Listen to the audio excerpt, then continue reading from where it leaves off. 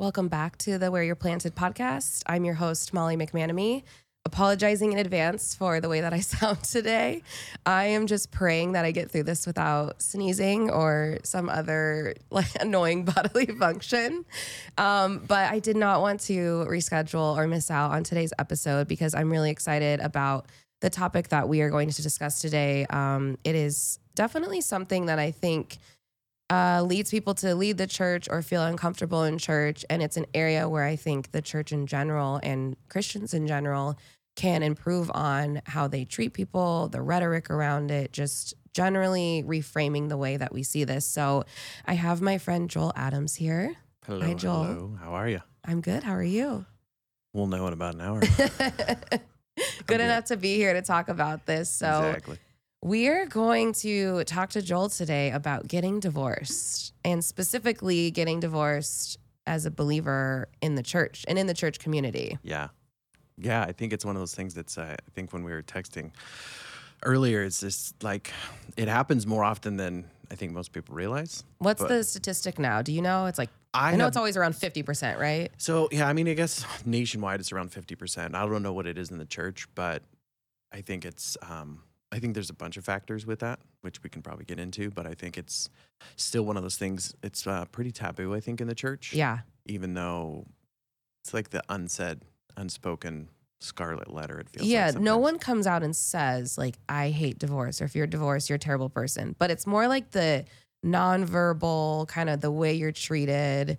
It's similar in some regards to being single at a certain age. Oh, sure. And you're obviously experiencing that aspect of it also. Right. Yeah. But it's like there's something like the church is just kind of obsessed with marriage. And that's not a bad thing. Marriage is wonderful. God loves marriage. Mm-hmm. We know that. But things happen and humans happen. Sure. And humans are imperfect. So marriages are going to be imperfect. And unfortunately, there are so many instances where people get into it and maybe don't know exactly what it entails, or people change, people's beliefs change.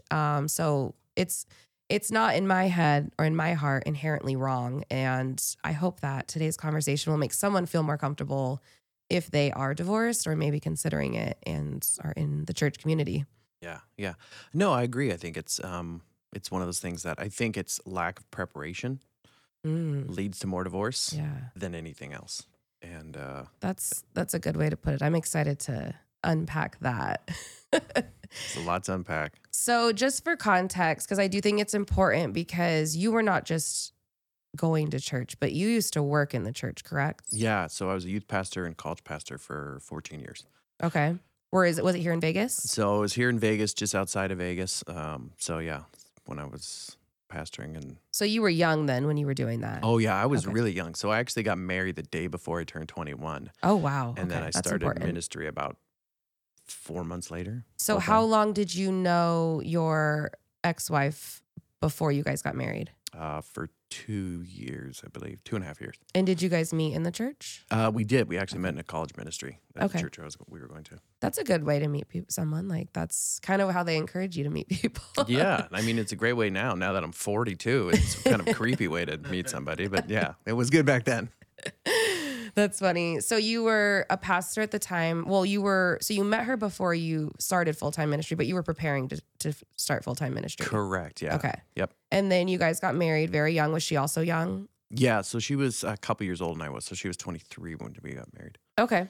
So without having to spill all the dirty details, all of her business, your business, like, what was the gist of what ultimately led you guys to decide that divorce was the right call? I mean, it's such a convoluted thing. There isn't really one thing that you can nail down. That's also. It'd be really nice if it was one thing. I think that's everyone probably can relate to that. That's either even gone through a breakup. It's usually not one thing. Right. There's a foundation and a barrier and you've piled on 40 things and then, something ultimately kind of pushes it over the edge. I think, for me in the situation that I was in, it ended up being, where, I mean, no shade on anybody, but if you're not continually working on the relationship together and individually as people, then the relationship's going to be broken at a certain point. Yeah. And to own my own stuff in regards of that is that had been building up for a long time. I think on both sides. Yeah. And both going through different aspects in that. So, yeah, I mean, it was sad, exhausting, frustrating. And you had 3 kids with your ex-wife, correct? Correct. Yeah. And So I had 3 girls. you have 3 daughters. I'm sure that aspect of it made it like extremely hard. Yeah. It was heart wrenching. I mean, unfortunately, you go through divorce and you have kids, then you have to talk about custody and what that looks like. And then it becomes, combative, who gets what time, and all that stuff. And when we first got separated, before we actually started the divorce proceedings, I kind of said to myself, so just a little bit of a backstory. So I was in the ministry for 14 years. In the ministry, I was very unhealthy, mentally speaking. So when I stepped out of the ministry, and that's probably another show why it did, but when I did, I was having at least 2 to 3 panic attacks, massive panic attacks a week. A week? A week. Yeah. Oh my gosh. Yeah, we will definitely do an episode on that. Yeah. I actually have wanted to talk to some people that have left full-time ministry for that reason. I was just reading something today about teachers that leave teaching for similar reasons. Yep. And it's kind of sad to see how mentally exhausting some of what's supposed to be the most rewarding professions are. And we need people in those spaces, Right, but yeah. they can be very unhealthy. So you had some personal things that were going on that had you been married, whatever, you would have already been just in a bad mental place because Yeah. of what you were doing for work at the time. Yeah. And so when I had stepped out, we were still together and living together for maybe about 1.5 years afterwards. But obviously there was years of built up unhealth in the relationship. There was, the cracks were there if you could dug deep. We put on a really good show, in my opinion. Most people do, And especially so- in the church. Right. Especially in ministry and on stage, we're good. We got 3 beautiful girls and everything's great. And everything, we get home and don't talk to each other. So in that process, the moment that we actually separated, I said to myself, I'm going to do everything I can to be as healthy as I can. So at that point, I was probably about 50 pounds heavier than I was and had been at that, 250, 255 pounds. And what year was this that you guys decided to separate? So how long ago was it? 7 years ago, 8 Okay. years ago. So not like that long ago. Yeah. So, I mean, the weight was one thing, mental health was one thing. And so I immediately got into eating healthier, started seeing a counselor by myself personally, started going to Celebrate Recovery at our church for codependency. and I didn't dealing and even know navigating that was part of Celebrate Recovery. Yeah. I'd That's say, good to know. I'd say codependency, in my personal experience, is the basis and through line on everything. I could agree with that. And I could agree with so that. that was by far the biggest issue that I had to go through. And ultimately, that was a big part of where my anxiety came from. Did you have codependency issues with your wife specifically? With my wife and people in general. Okay. I yeah. have that I tendency. can relate to this. So Yeah. just so you know, you're not alone there. No. And I think it's the one thing that's really not talked about and explained effectively, because we think of codependent, the vast majority, we think, oh, the other person is a drug addict or the Yeah. other person's alcoholic. It's like, no. If I'm basing my feelings off of you being okay, that's codependent Whether behavior it's, and unhealthy. yeah. I struggle with that, just being transparent. And it's one of the main things that I talk about with my therapist about, and started actually talking to my family about it.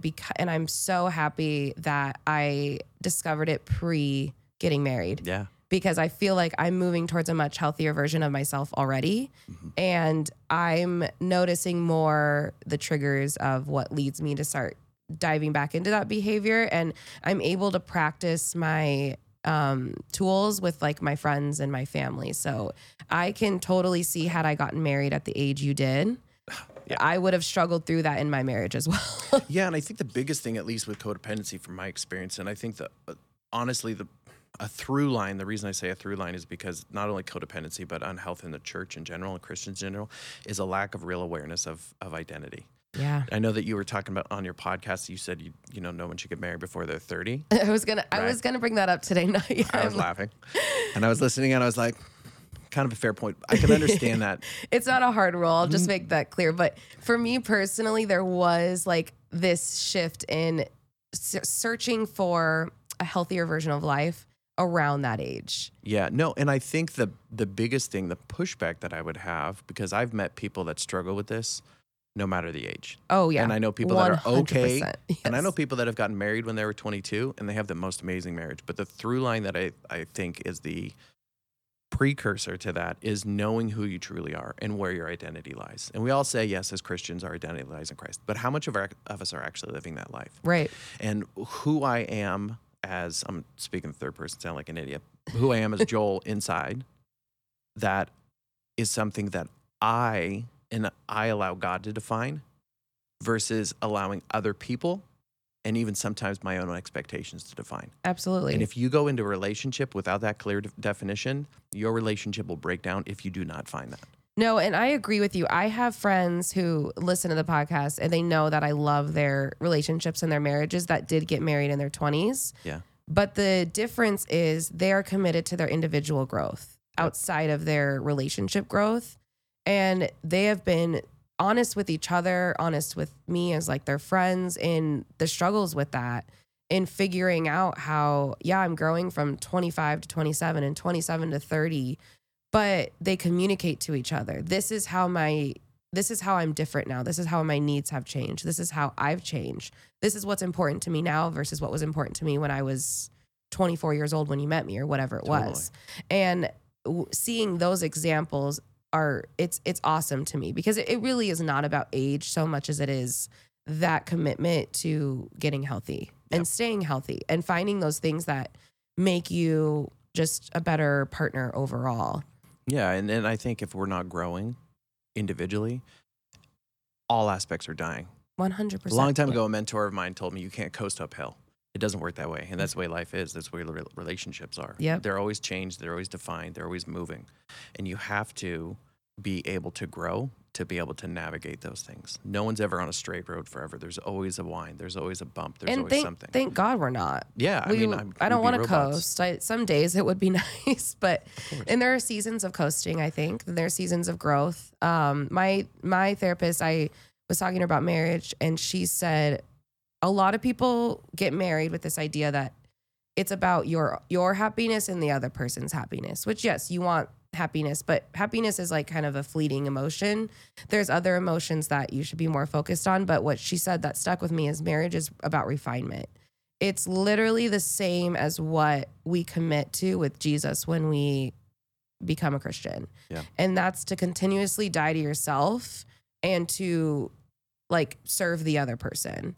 And so if you cannot grow in the ways that you need to be able to refine yourself, it's probably going to hit a lot of roadblocks or it's not going to work.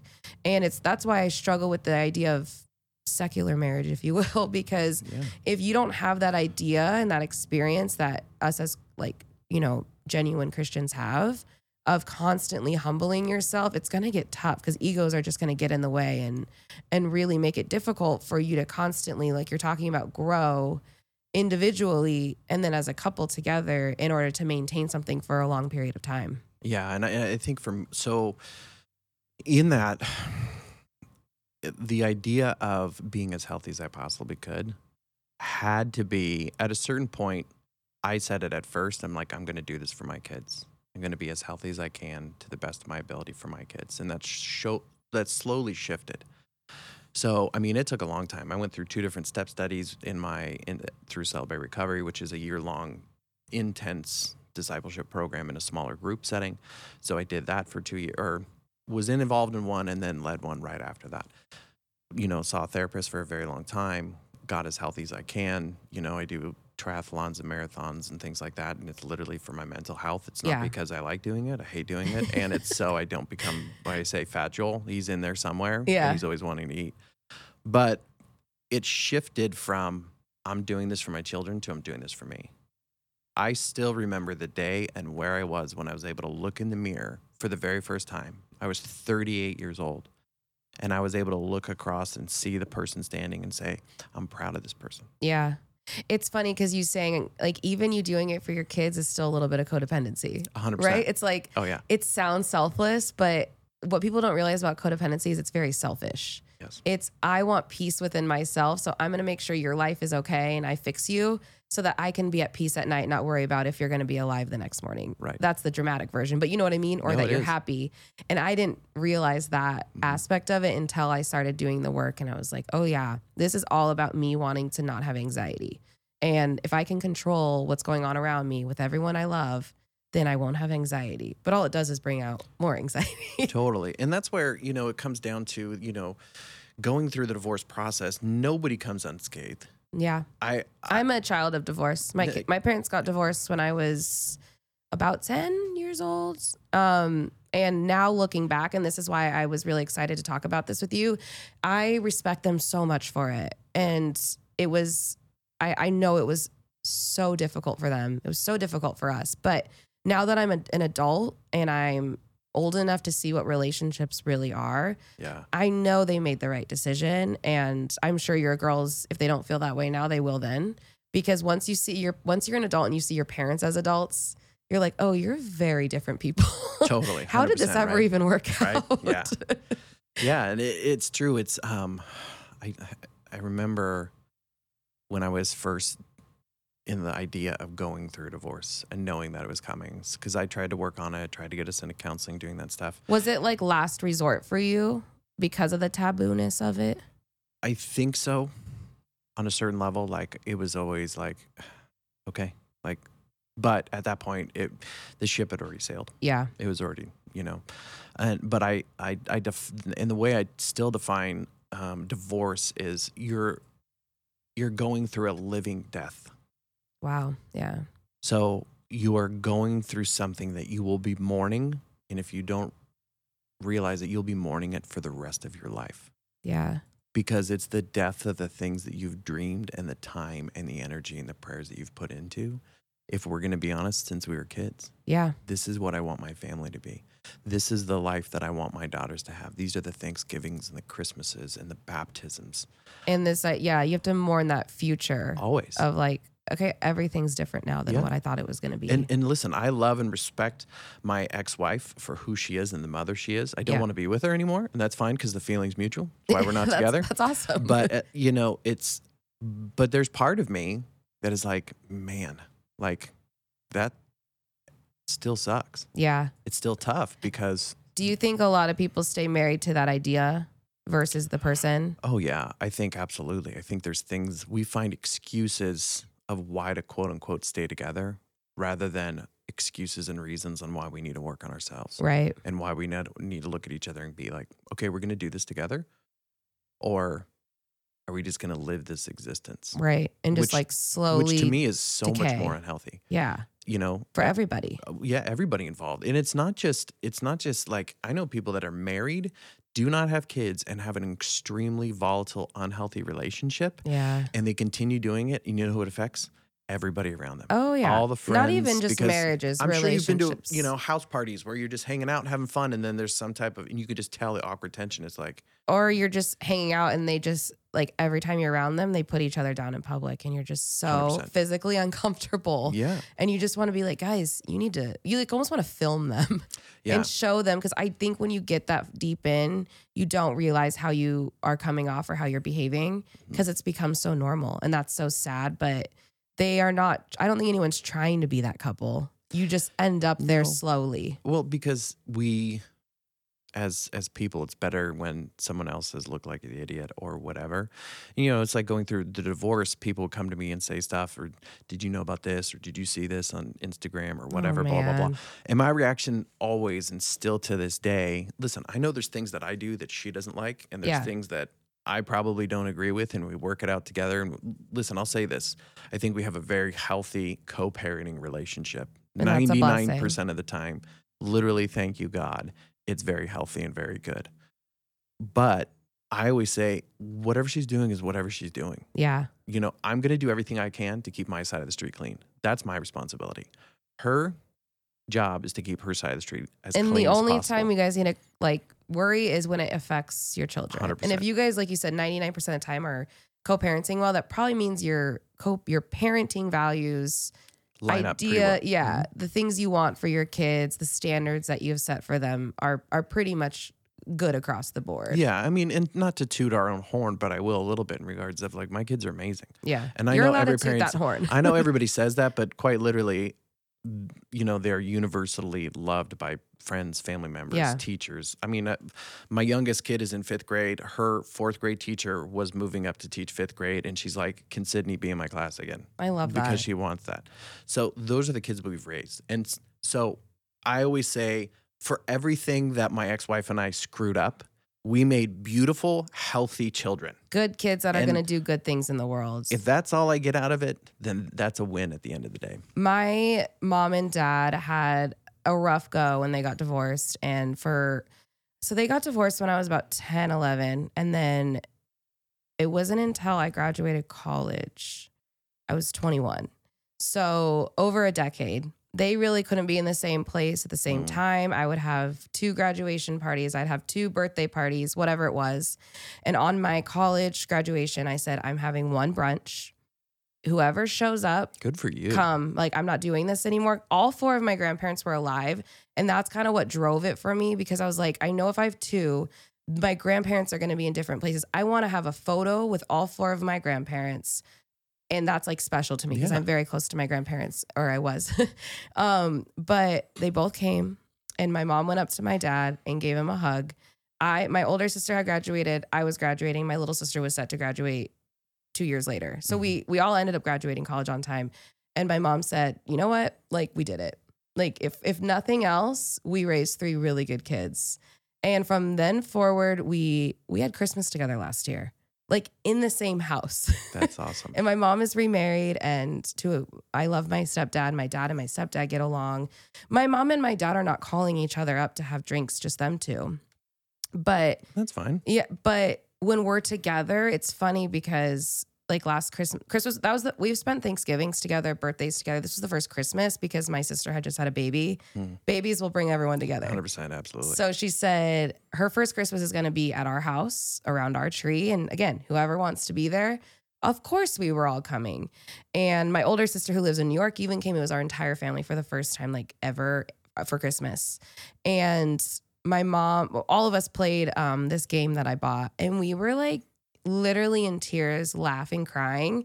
And half the time it's my mom and my dad making each other laugh. And I'm like, you guys had something in common because you were married for 13 years. And then you have 3 kids who turned out pretty okay.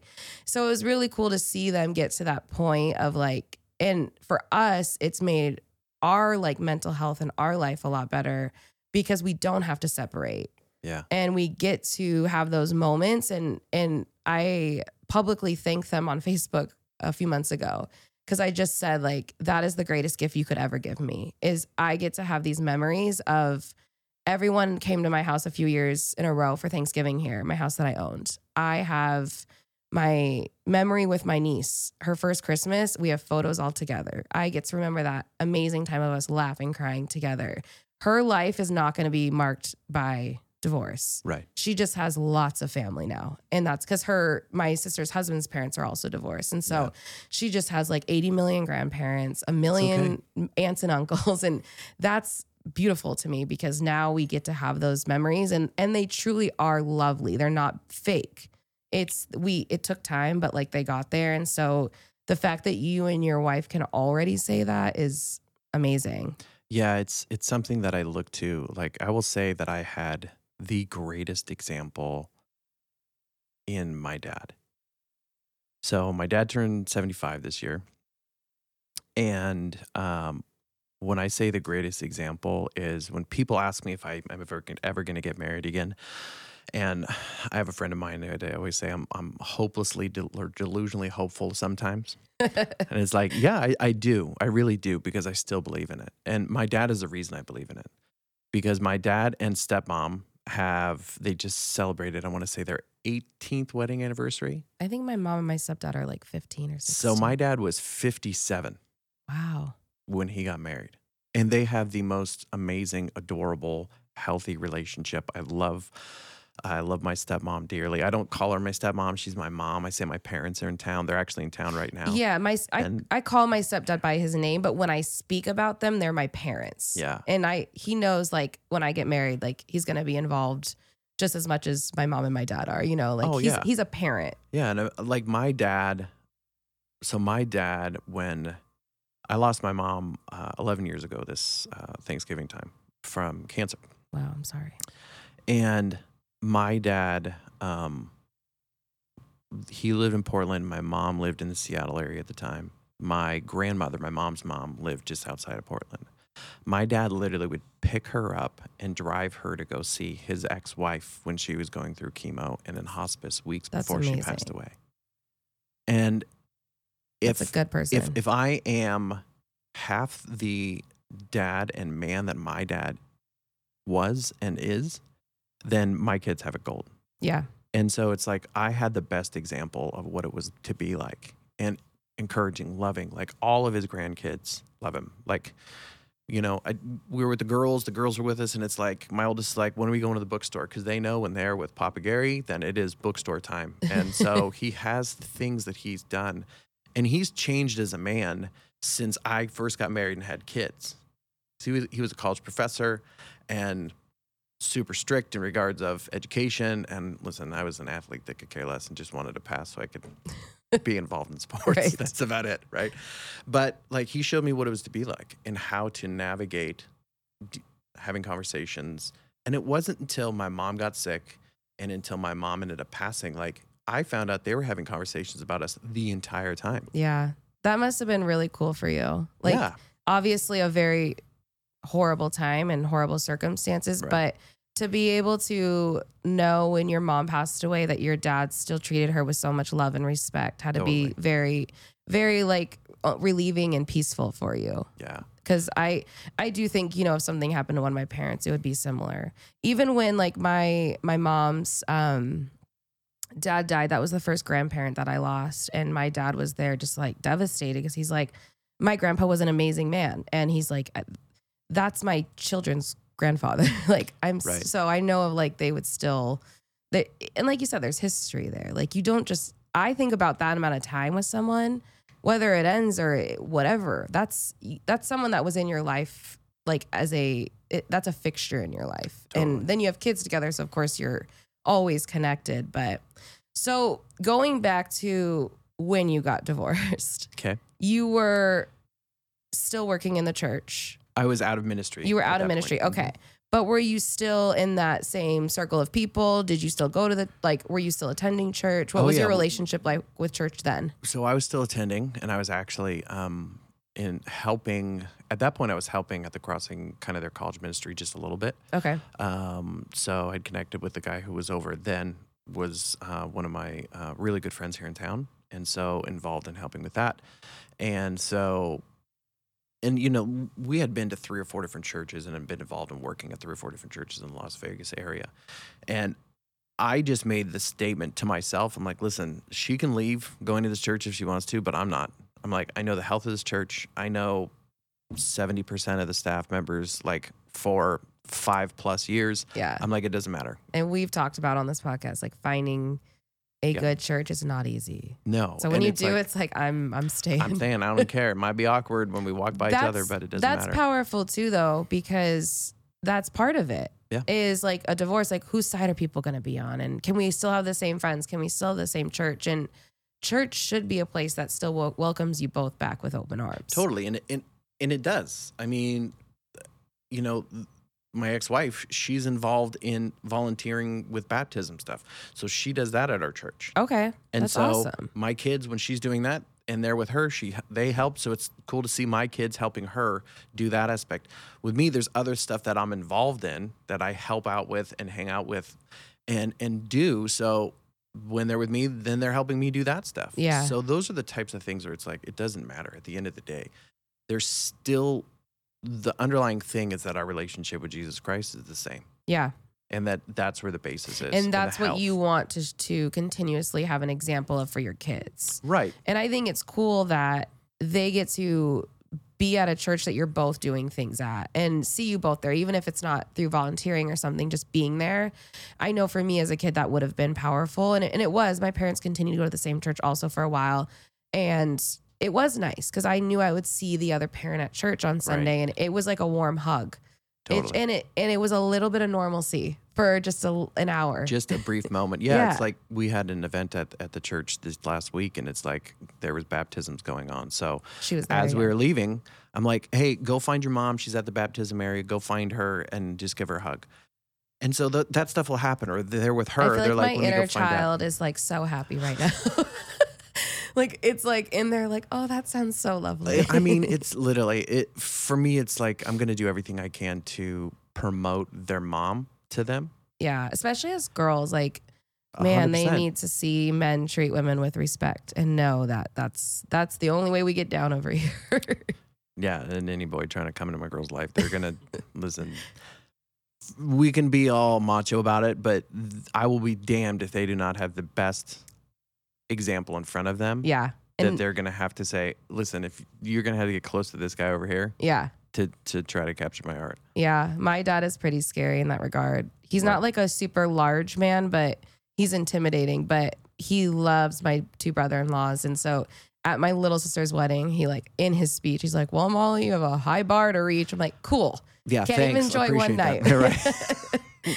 No, but it's true. And they have set the bar high, and I love seeing my dad's relationship with them. And like, it makes me excited for the potential of a relationship with my dad and my future husband, because that is such an important thing. And so them knowing, and that's part of why I have such high standards, is just who my dad is and who my grandpas were, and knowing that I'm already fully loved by the most important man in my life. So I don't need to go, search for, Make it work. or Yeah. go find an example of healthy love and search for that in the wrong places. They have it still, even if it's not romantic between you and their mom, it's still there's still love there. Mutual respect in regards to like, listen, I love these children. So that I love you've you. helped me do Yeah. and Yeah. make. Yeah. And there's no getting around And that at helping the end you of the day. raise. Yeah. Yeah. And listen, and we're still partners at the end of the day. exactly. And the most important partnership you'll ever have in your 100%. life. Yeah. So when you started telling people that you knew from the church, or that were in church circles about the divorce, how was the reactions? A lot of shock from some people who knew us more intimately, not necessarily shock, but just more sorrow. And unfortunately, like in any breakup, I'm sure you've experienced this regular breakup, there's always we're going to set up sides. Yeah, like I was talking about. Mhm. Yeah. And I really didn't entertain that game I probably did a little bit, if I'm completely honest, just in regards of like, I want to feel better about myself. Yeah, she's a piece of shit, excuse my language, but like, like The ego is still there right, deep of course, down. exactly. Especially in the At the beginning. end of the day, feel bad for me because I'm this amazing person. Yeah. And she doesn't know what she's lost. I think everyone listening can relate to that in a breakup. Exactly. But there's always these things that like, let's pick up sides. Yeah. And it happens. There's friends that, unfortunately, that were super close, or I thought were super close, that I have not talked to in 8 years. And there's like grieving in that, I'm sure. Oh yeah, it's part of that living death. Yeah. Like that. And were It's those not people just- from the church? Mhm. Yeah. A lot And of is them. that disappointing? Very much so. Yeah. Yeah, it happened in twofold. So it happened when I stepped out of ministry from a large Which group of again people. can be a whole other episode. We can do it. I'm down for it. So it's nitty gritty. So Yeah. But then it happened when we went through the separation and divorce, and it's sometimes there's I need to defend my name Yeah. aspect I of think it, that's right? a huge part of it. And I just got to a point where I literally just kind of put my hands up and said, if you don't know who I am and my intentions and the person that is me and the person that I'm becoming, then you don't know me. Yeah. And if you are not walking in this with me, then you for sure don't know me. Did you watch This Is Us? No. Oh, I was going to say. First off, Molly, I am a male. I'm a single male that does not have a girlfriend that says, can we watch this show together? It's amazing. I'm sure, yes. And listen, and I'm a crier. I'm a sensitive guy. you I'll would cry. every episode. But that's not going to happen because, and listen, unless there's a female next to me that's like, listen, I will kiss you at the end of this episode, but watch this with me. No. I'm probably not going to watch it. There's a couple on it that everyone really loved. They met like through like a, like for lack of a better term, it was like a fat group, like a fat support group. Sure. And the male lost a bunch of weight, got a really good job, like really started bettering himself. And no one was wrong, but it kind of looked like he almost got like too good for her. And I'm sure like that was some of it for you. Like you're like getting healthy and doing all these things that are good for you. So it's almost probably easier to make a villain out of you, because not saying like she's overweight or anything, but there is something about the self-help, like getting healthy on your own aspect that I think a lot of people who are not healthy or happy with themselves can't relate to. And so they look at it and they say, well, yeah, he just thinks he's like too good for you now or something. And I commend you for going on that journey still, because like you said, it was for so much more than just getting healthy from that relationship. But it's kind of sad sometimes when you do get healthy, how the very people at church that should be the ones high-fiving you are actually really like contradictory to it. Totally. And it's because they're not aware that it's just a reflection. We always are just looking in a mirror. Yeah. And if you're doing something that triggers me, it's like when someone gets sober, right? And then their friend that still drinks but doesn't think they have an alcohol problem is like kind of weird about it. It's like, that's because it's making them analyze their relationship with alcohol, right? And that's how that probably was. Yeah, and that changed my dynamic with her. Yeah. Right? Because there was that. And so there was tension in that process of me growing. And that process of her growing in her own healing journey in regards to the relationship. And there's, bitterness and anger and unforgiveness and all that stuff that we both had to walk down that journey. Yeah. And I know where I am. I don't necessarily know where she is, but it works for the kids, right? Right. It's at that point. And that's all you have to worry about. Like the rest of it's her business at this point. And I go back to when I was talking about those panic attacks, April 9th, 2016 was the last day I had a panic attack. Wow. Last day. And I remember the next day waking up, and it was just through a process of all of it, right? Weight loss and therapy and, Celebrate Recovery and things like that. I remember going, I am not going to let these thoughts that are unhealthy define the person that I'm going to be. And so when we were going through the divorce process, that was very much a combative thought and process I had to work through every single day. Yeah. What does she think? What does she feel? How is this going? What is this going to look like? Yeah. And at the end of the day, it's like, I need to. It doesn't matter. And it's totally 100% like a Celebrate Recovery. I'm going to make the next right decision. Yeah. And doing the best that I can. And listen, I still fail every day. I'm a human. I'm a sinner. And it's the same thing in regards of trying to find a new relationship. Mm-hmm. You know what I mean? It's been a number of years since I've been divorced, and I've had a couple relationships here and there, but it's like even more so, it's like, what am I looking for? What do I need? And how am I the best person? I will say in those relationships, I was a much more true person of who I was in those relationships. Unfortunately, they didn't work out, or fortunately, I don't know. Yeah. But at the same time, I still have hope for the future, but I also know that I need to make the next right decision. You made a comment about secular relationships, and I've just got to the point where it's like, listen, if we aren't on this journey together at the very foundation of who I am as a person, the very foundation of who I am as a person is not, it's not a real estate agent. It's not a marathon guy. It's not a triathlon guy. It's not a father of three girls. I was going to say, it's not even being a dad, which is so important. It's not, being follically challenged. It's not being a redhead. It's not being a twin, a son, any of it. At the end of the day, the number one thing goes down to, I am a child of God. I am made in His image, and He has chosen me. Yeah. And if I can't be in a relationship with someone who lines up at the end of the day when our heads hit the pillow, who says, I don't know where we're going from here, but He's got us. Yes, exactly. If I don't have that, then I have nothing at the end of the day. And that's kind of where I feel strongly about it too, because it's so hard to imagine being in those tough moments and not thinking about that person going to God.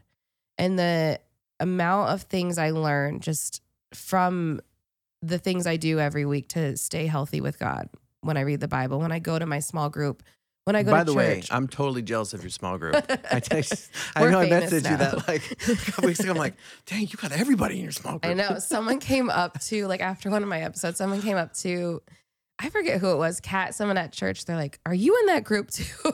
It's like, we're famous now. There you go.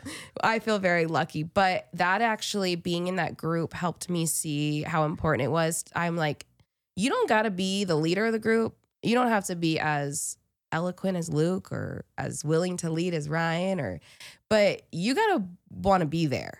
And not just because I'm telling you, like, you have to see the value in it. And we have people in our group who don't say a lot. We have people like me who talk the whole time. But the common denominator is we all want to be there. And every time we leave, we are so thankful for each other. And we are so thankful for that hour and a half that we get. And it like excites me to think about someone being there with me, but also just that idea that I see how much I grow week to week with God. And I'm so much of a better person, partner, all those things. And I want someone else that's also doing that. And you can read all the self-help books you want. You can go to the gym all you want. Yep. But if you don't know your identity, like, you are going to at some point have an identity crisis that is probably going to lead to tension between you and I. Absolutely. And if I know that I can bring you back to that place of reminding you are a child of God and that means something to you, we'll probably be okay. It won't be easy, but we will get there, and we get to the same endpoint every time together then. Right. And I challenge you in regards of the statement you made of, if I can get you to that point. If I can get you to the point of reminding you that you're not like making you go to church or making you do anything. Yeah. Okay, I get you. But like, if I you agree. already Like, have that basis. It's hard navigating the idea of being 42, a father of 2 teenagers, 1 soon-to-be teenager, and then going, all right, jump into the dating pool. There's all of this chaos. And I'm just the type of person, maybe I'm just like a get off my lawn guy, but I refuse to get on a dating app. Yeah. I just don't care. It's not for everybody. No. Yeah. Yeah. And I'm like, listen, I can only do so much with this face. So if you're going to judge me based off of whatever dashing picture or not dashing picture I can put on a thing, that doesn't work. Personality will supersede all time. So it's like, I need to get to know somebody first. I think that's been in general. Because even like some real, like someone everyone thinks is attractive, right? It does not even like begin to tell the story until you see their presence in person. So for me, I'm the same way. Like, dating apps inherently just don't work because they're just too much about that. Yeah. And I need to see how you treat people, how you walk into a room, how do you carry yourself, how do you speak to people? Like, it's just, there's way too much that goes into if someone's attractive beyond a photo. Oh, totally. I think I have a pretty good idea of where I land on the spectrum. I always say like I'm a 6.5 on the look scale, but I'm like a 9 on the personality scale. So you have to know the personality before. I'm dead. But you're like, I need to lead with my personality, not the other way around. It doesn't work with just a picture because you're like, wow, all right.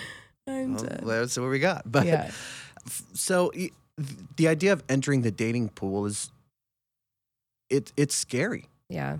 You know what I mean? And it's scary in regards of being like, I'm not scared of being hurt again. I'm really not. When I say I'm scared, it's just the idea of like, where the heck am I going to find somebody? Yeah. And being in Vegas, it's a whole other animal. It's a whole other animal. Completely different animal. Yeah. I mean, I got friends that are believers and non-believers. They're like, dating in Vegas is terrible. It's terrible for everybody. Believer, non-believer, divorce, single, parent, not like, there's just a lot of different, I don't know how to explain it. Like, it's just not like a normal young professional scene here. Right. So there's just like pockets of, there's industry people, there's sports people now, thank goodness. Yeah, thankfully. But other than that, it's like, it's a very interesting dynamic of people. I am with you there. Yeah. And being the divorced person in their early 40s, it's a weird pocket in the church. Mm-hmm. Because it's you guys got married when, like, Pastor Shane, you got married when you guys were like 3 years old. That's awesome and amazing. You've been married forever and it's been wonderful. And then you have those marriages, right? Yeah. And then you have the widowers or the widows. Right. Who, God bless them, they were married for 75 years and, someone passed. Or you have someone like yourself who's early 30s, young professional, you're single, and you always have this like, oh, you're gonna find somebody? This like head tilt that like I've seen it. It's the worst at weddings. Good guy. It's like, if you go to a wedding alone, people are like, so when are you gonna have someone? I don't know. Why are you single? You tell me, Susan. You Right. tell me. Yes. Like, I hate that. I literally had a conversation with a friend of mine. I'm like, I'm not going to a wedding by myself. Why would I subject myself to that? Honestly, Joel, you're such a good guy. Well, yeah, no shit. Go tell somebody else. I honestly never feel worse about being single than at weddings. I leave feeling horrible. But unless I'm there like in the wedding with like 20 of my closest friends, Right. but I have to a lot because I have clients that get married. They're all in their young 20s getting married right now. And I love it because usually I'm with other clients and it's fun. But inevitably, every wedding. So Molly, Right. because I haven't had a significant other the entire time I've been with my company. So everyone's just kind of like, okay, when is it happening? And I'm like, guys, this is not what my life revolves around. And when people ask me constantly, it makes it so it does. And I second guess myself. And I'm like, no. I'm very secure in where I'm at. Right. And most of the people asking those questions are not believers. And so when they do, it's hard to just explain to them why I'm so intentional and why I'm not worried. Yeah, I'm single because I want to be, and not like I'm dating Jesus single, which by the way is the worst line I've ever heard. I've never used that and I never plan to. We will not be friends anymore if you use that. I'm just dating Jesus. Shut up. Yeah. He's not going to pay for your dinner. But for me, it's the idea of like, I mean, you have the industry people that you can go to. You can, in regards of going to the wedding. For me, it's like if I go to a wedding and they're like, oh, you can bring somebody. I'm like, yeah, but then it's going to be like, I'm going to bring a friend who's a girl. And then it's going to be like, oh, you guys together? No, we're not together. But we're just friends. I don't even get the plus one. Yeah. Which would be nice sometimes. Like I have a client getting married in Puerto Rico in March. And I was like, you have to give me a plus one because I will. I choose to tribute. I'm like, Puerto I'm not Rico. going to a foreign country alone. And they will be busy getting married. And so I'm like, there might be other clients there, but I was like, no, that's I will go as tribute. We'll get separate rooms. We can sit on separate planes. It doesn't matter to me. I just both meet spouses there. There you go. Bonus. No, that is the one place that I go where I'm just like, guys, I promise you I'm happy. Right. And then it's like that pity voice. And it's like, and I think then I actually, in turn, for some of those people, I feel bad for them.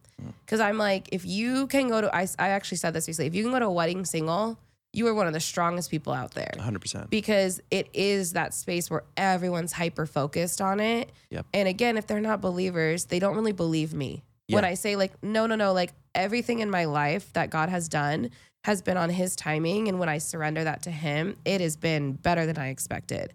Yeah. And I joke that all I did was miss my first divorce. Bonus. Not getting married in my 20s. Yeah. And I think I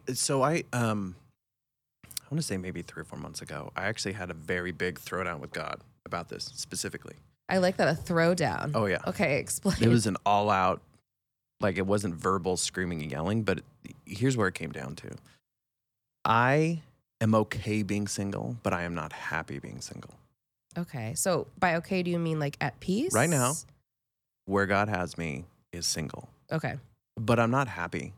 I know that I was built and made to be in a relationship with somebody. I think we all are, yeah. And so, like, God wants us to do life with someone. I believe that, like, firmly. And so there is a point of being, like, I know what it is to be in a relationship. I know what it is to be in a healthy sexual relationship. I know what it is to be in a relationship where at times that my ex-wife and I were on the same page in A, B, and C things, right? Yeah. Where I had a partner. So it's that thing you see that I miss. the beauty in it. Yes, absolutely. So that's where it's like what I said before, the delusional optimism, where it's like, I know that that is out there. Yeah. I know that I can have that with somebody, and I am not satisfied with living this life I think single. That's okay. And and I to totally, not be satisfied with, I don't want to call it like less than, because like what you have right now is everything God intends for you. But I think God puts these desires on a heart for a reason, and it's on your heart for a reason. Totally. And he will not fulfill that for you. So I think it's okay, because that almost means you believe him. I totally believe him. And I in part of my conversation with him, I was like, listen, you say in your word that you will give me the desires of my heart. Mm-hmm. And you also said that it is not good for man to be alone. Yeah. So currently I am alone, and I do not want to be. Yeah. So I came to the statement where I was like, either you take that desire away, which you do not contradict yourself, or you provide somebody not to quote unquote complete me, but to do life with, to honor you. Mm-hmm. Those are the two options. And whenever that needs to happen, needs to happen.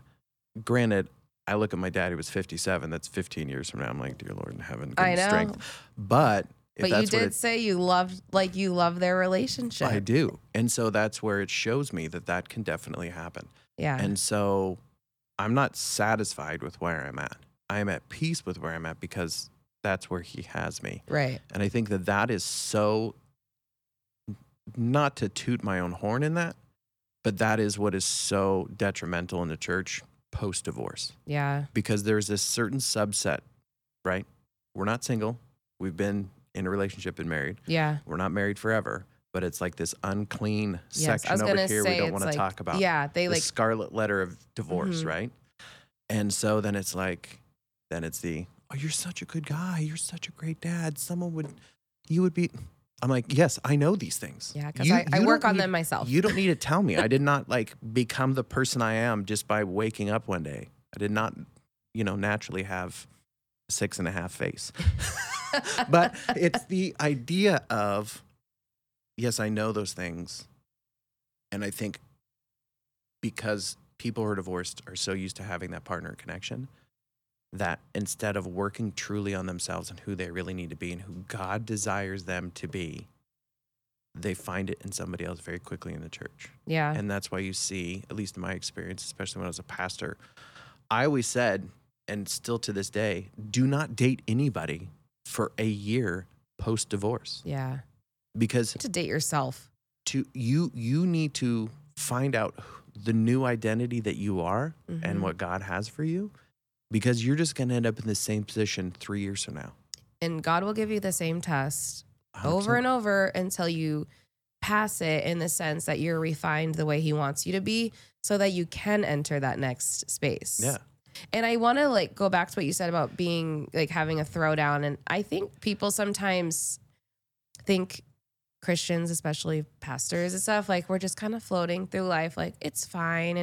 And when I say it, I mean it. I'm at Yes. peace. I'm okay with it, because I do know in my heart that God fulfills all of his promises. But it doesn't mean we don't have emotions that contradict that sometimes. People would be shocked at the conversations that I have with God.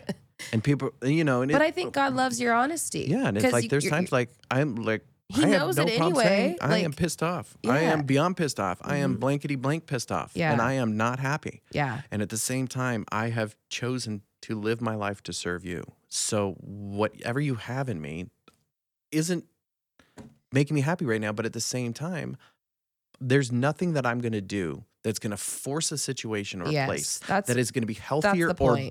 better for myself, my kids, my friends, and the people that I have influence on a regular basis. I always say, that thing I think I want that God hasn't given me yet, if I forced my way into it, I would be miserable every single day. Right. And I'm not willing to do that. No. And so, yes, it's frustrating sometimes. Mm-hmm. It can be lonely. It can be sad.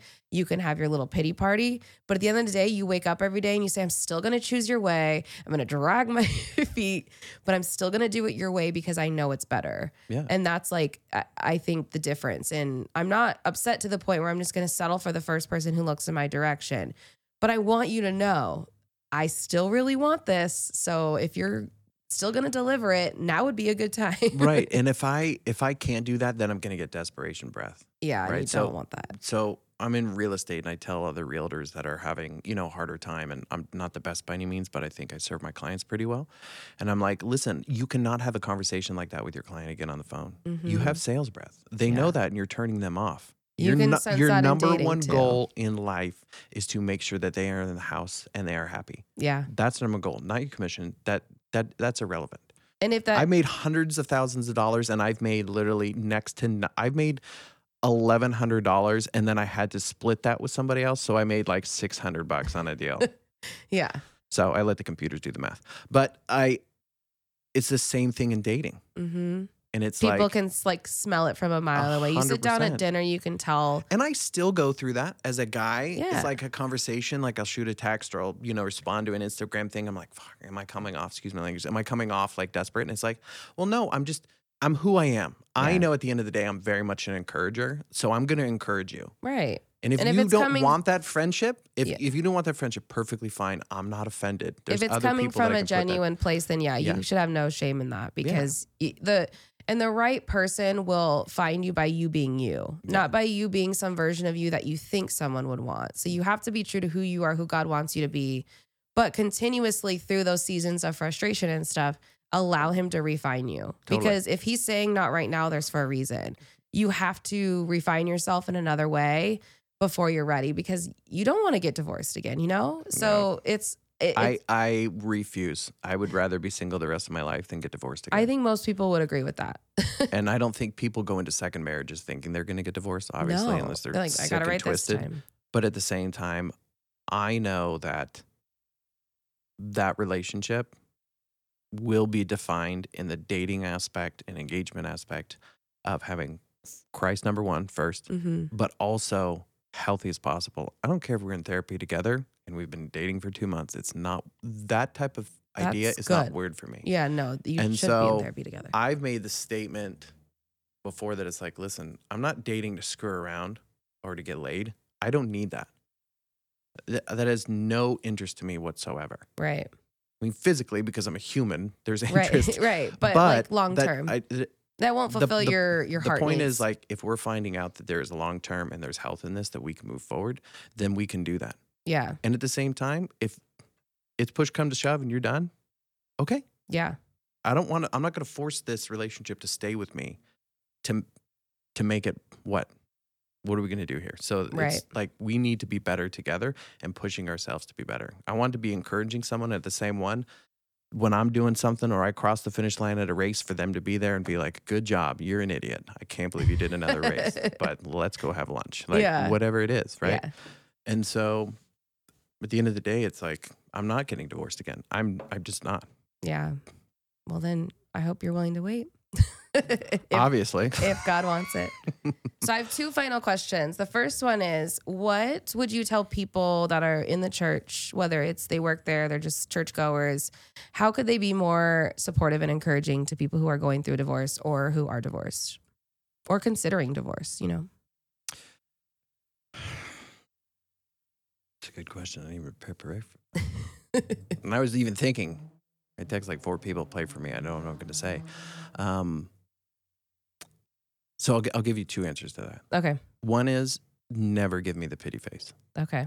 That's easy. That is the most, you say it's easy. I say easy in the sense that you kept it short. Yes. It's not easy. Write that down. Easy to write that down and remember. But yes, harder one person to. gives me that head tilt. Oh my gosh. I think the second thing is to realize the depth of pain and destruction that a divorce is. It's a reverberating. It's like throwing a stone into a lake. It is something that will go on forever and ever and ever and for a very long time. Mhm. And it's not when the documents are signed.